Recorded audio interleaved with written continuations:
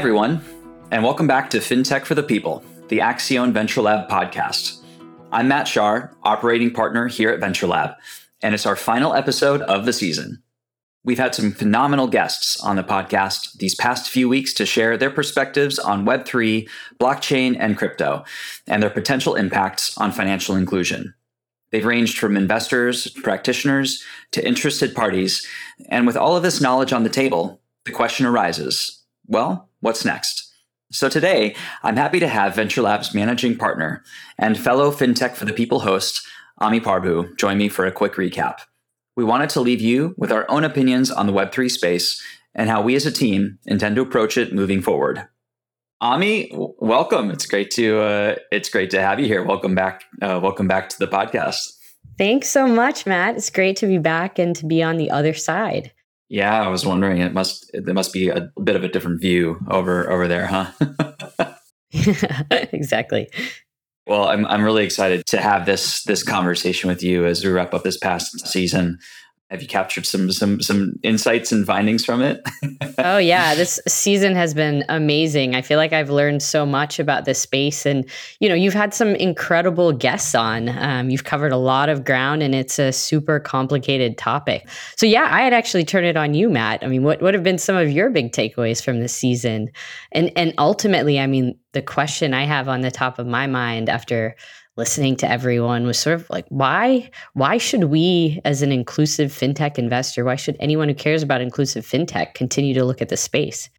Yeah, pressure. Yeah, there's it really has been it's been a fantastic season in just hearing different perspectives from a DFI / bilateral organization space, but also from builders and investors. And I think the best way for me to summarize, and I wrote this a little bit in our article in Web3 as well, is that there's an immense amount of opportunity there. But at the same time, I think there's been a lot that we've seen that has been led by hype and a lot of perspectives that come from, I wouldn't say necessarily always bad actors, but necessarily actors with ulterior motives that are a bit of a diversion from financial inclusion. And so it's good to bring it back to the conversation that is centered around what we're looking for and finding important in this space. And I think each of the guests reinforced that in different ways. So if you go back to episode 1, when we were talking to Tim and Ken from Mercy Corps Ventures, they really brought up the importance of piloting uses of technology in these markets and using that as a good test bed to back up what the tech can actually claim to do. Can they see real world applications of it? And is it working in the field? And then when we spoke with Sam at Goldfinch, we started to notice that there's a particular way that crypto can open up new forms of liquidity pools. So really it's trying to expand the pie of available capital that can be lent and then delivered into local markets. And also is great because Sam has a lot of experience working in those capital markets. So he's seen it from the traditional space and how that applies or what needs to be adjusted when you utilize something more decentralized. And then from Paul at USAID, I really appreciated his nuanced view because he really emphasized that they are technology agnostic when it comes to promoting financial inclusion. And in particular, though, he's had some concerns about crypto as being a bona fide enabler of these solutions. And he really wanted to emphasize the need for more of an evidence base that the tech does what it actually says. And so he really, I think, reiterated the things that Tim and Ked sent from Mercy Corps around really making sure we're testing these models and piloting them effectively, but not having seen evidence and where it's moving forward is not so much an indictment, but an exhortation for the industry. And then finally from Mercedes at Kipu, I really appreciated her background and her research into community development and economic empowerment, and applying that using new technologies for a clearly underserved customer in Colombia, but also to be transparent around some of the speculation around tokenized approaches and how regulation might affect that. So really, if anything, all of these added up, I think, to questions around the future of the space. But moreover, I'm glad that there are people who are looking at this technology and finding ways to make it more mature in how we're leveraging that technology, how we can refine the regulatory framework, And also, I think to bring intelligent actors into the space, they're willing to not only build up the evidence base, but then also invest in models that are really promoting financial inclusion. So if anything, just a really great set of comprehensive discussions throughout the week or through the season. I loved how it really highlighted some of the emerging use cases that are really exciting about this technology. But I think every one of your guests balanced the opportunities with, what we still have to learn, and what some of the risks, the real risks are for customers that we all care about. So I think that kind of nuanced, balanced approach is exactly what, all of us should be taking away and thinking about this new technology with. To maybe turn the mic back to you, I'm curious, based from everything you heard in our reflections on this past season, we've always tried to be very thoughtful and thesis centric when it comes to fintech and financial inclusion. I think this is one of the things that we identify as very central to our work. And when you think about the criteria that we're using to assess opportunities in Web3 and crypto and how they apply to financial inclusion, maybe elucidate a bit more on how you see our own thesis being applied and what are some intricacies behind that. As you know, we think about and we've thought about how to think about this space a lot.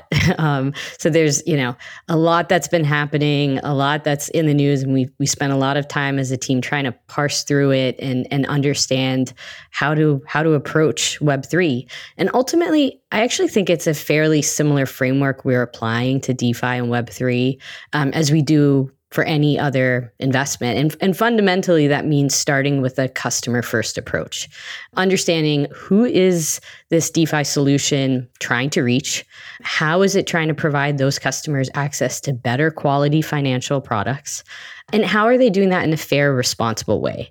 So that fundamentally is what we're thinking about, and that's our frame.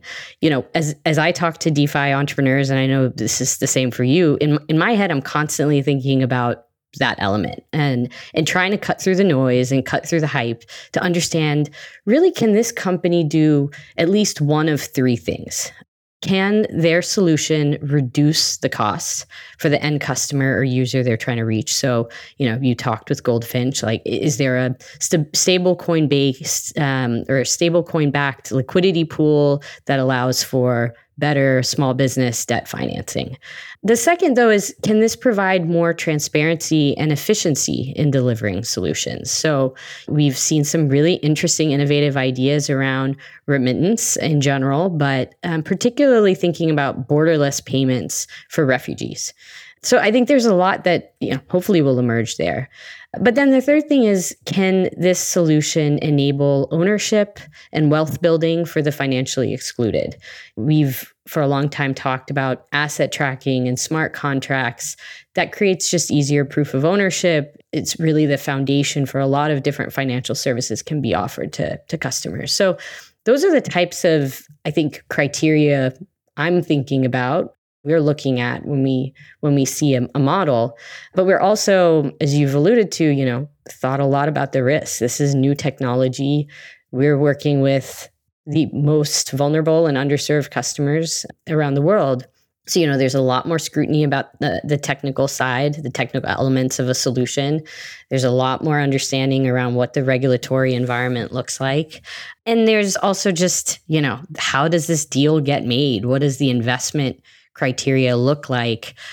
How do we actually think about splitting our equity between a traditional cap table and tokens? So there's still so much to be worked out. And I think balancing that opportunity with the risks is something we're going to continue to be doing. I think you point out some really important elements of what I think we've been collectively observing. Just a couple of things that I would harp on a little bit more is one particularly around this technology element. And I'm remembering my time at GitHub when I was working with developer communities and the robustness of particular open source projects like Ruby or other languages really was driven by having a strong community of folks that wanted to contribute to it. But also, as a result, it created a really solid base of developers. So it made it easier to build projects on that because you knew there'd be a good base of talent for that. And I think in the same fashion, there are all these protocols that are emerging within Web3, and I'm keeping a close watch on which ones seem to have a more robust developer community. Salo Foundation and what they're building out there on CNC Labs is a really great example of, I think, it's building a solid base in that regard. The other thing I was thinking about too is absolutely this Wild West component of how a deal is structured. And I think we've just seen a lot of examples of, I wouldn't necessarily call them bad actors per se, but ultimately I think taking advantage of this instant liquidity that is now available to investors that shortens the duration of a payout for someone who's investing. I don't know where that's going to necessarily land, and at the same time, I don't know what a responsible. How do you leverage a token to help fund protocol or a project while also getting investors that do want to have a traditional equity stake in a company? Yeah, absolutely. And ultimately, I mean, we do have to be a responsible party to our own investors and to the customers that we are trying to have an impact on. And if investments are not incentivized by that kind of long-term sustainability of a business and more kind of a quick buck, then yeah, there are major risks there that we have to think about. But I guess with all of that in mind, Matt, why now? As you've talked about, this is all so nascent, and everyone talks about how the crypto winter is here. Should we just sit back and wait? Why look at this now? It's funny you mentioned that because I tweeted about this a couple of weeks ago, and was just I was using the John Travolta gif from Pulp Fiction where he's like looking around and nobody is around. It was basically my metaphor of how everyone now seems to be pivoting to AI and has left Web3. So are we going in and at the wrong time because everyone else has left? And I actually tend to think that we're coming in at the right time, because in many ways we're starting to see a lot of projects that were not built on solid foundations ultimately finding themselves really struggling. And you never want to see any new ideas or founders really struggling or seeing their ideas suddenly not work. But at the same time, there's been a lot of, I think, bad actors that have been exposed over the past couple of years. And I think that's an indication that there's a lot of people that are building in this space. Not everyone is going to have a positive ulterior motive behind it. And I think this actually leaves a lot more space for us to begin to identify what are some of the common characteristics of a project that, one, has lasting value and is sustainable, but also, two, fits into our thesis. I think the whole notion of every Web3 project saying we are all about financial inclusion, and what that involves is essentially issuing a get rich quick token. You're seeing fewer of those. And so in many ways, I think what that means is it enables us to have like deeper conversations with communities that we recognize have been spending many years trying to build true financial inclusion projects. Salo is one of those great examples. I think in many ways, we were able to hone our aim a bit more as a result of the past year or so of this winter. Yeah, and we've seen this in fintech more broadly that, not all fintech looks the same across markets. And so, it's a good moment for us to also see how this technology, the use cases, how it differs as it, comes into the emerging markets we care about outside of the US. And I think that's really exciting. So I'm pumped to see what new innovations come, even if it is early days. I just would add one more caveat to that. I think what we've also seen is that there are a lot of very powerful investors that have invested in models that have ultimately caused harm. And I think what we need to make sure of is we get the right understanding of what the signals are from other investors and what they're contributing to.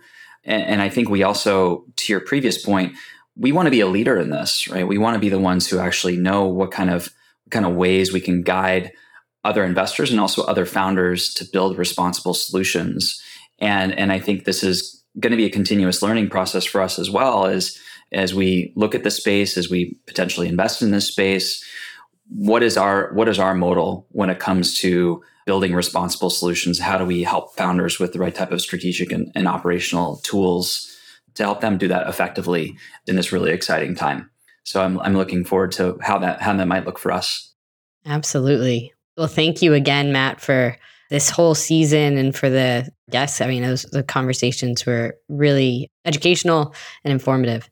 Yes. And thank you for joining Ami for this recap. We appreciate it. Of course. That's it for this season of FinTech for the People. Thanks for listening and for joining us on our exploration of the Web3 space. Keep an eye on both our Twitter @AxionVLab and our LinkedIn page as we continue to deliver deeper perspectives on the topic.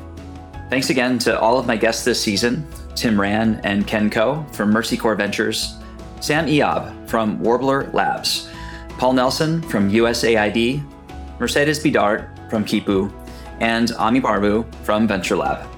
Extra special thanks go out to the Axion team for helping with marketing, show notes, and everything else making these episodes possible. Eugenia Shevchenko, Zoe Wang, Elizabeth Winters, and Sarah Marston.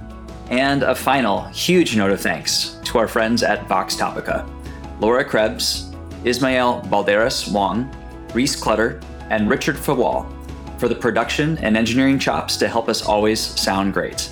We'll be taking a brief hiatus from the podcast over the holidays, but soon we'll be publishing a few highlights from several panels at our recent FinTech for Inclusion Summit.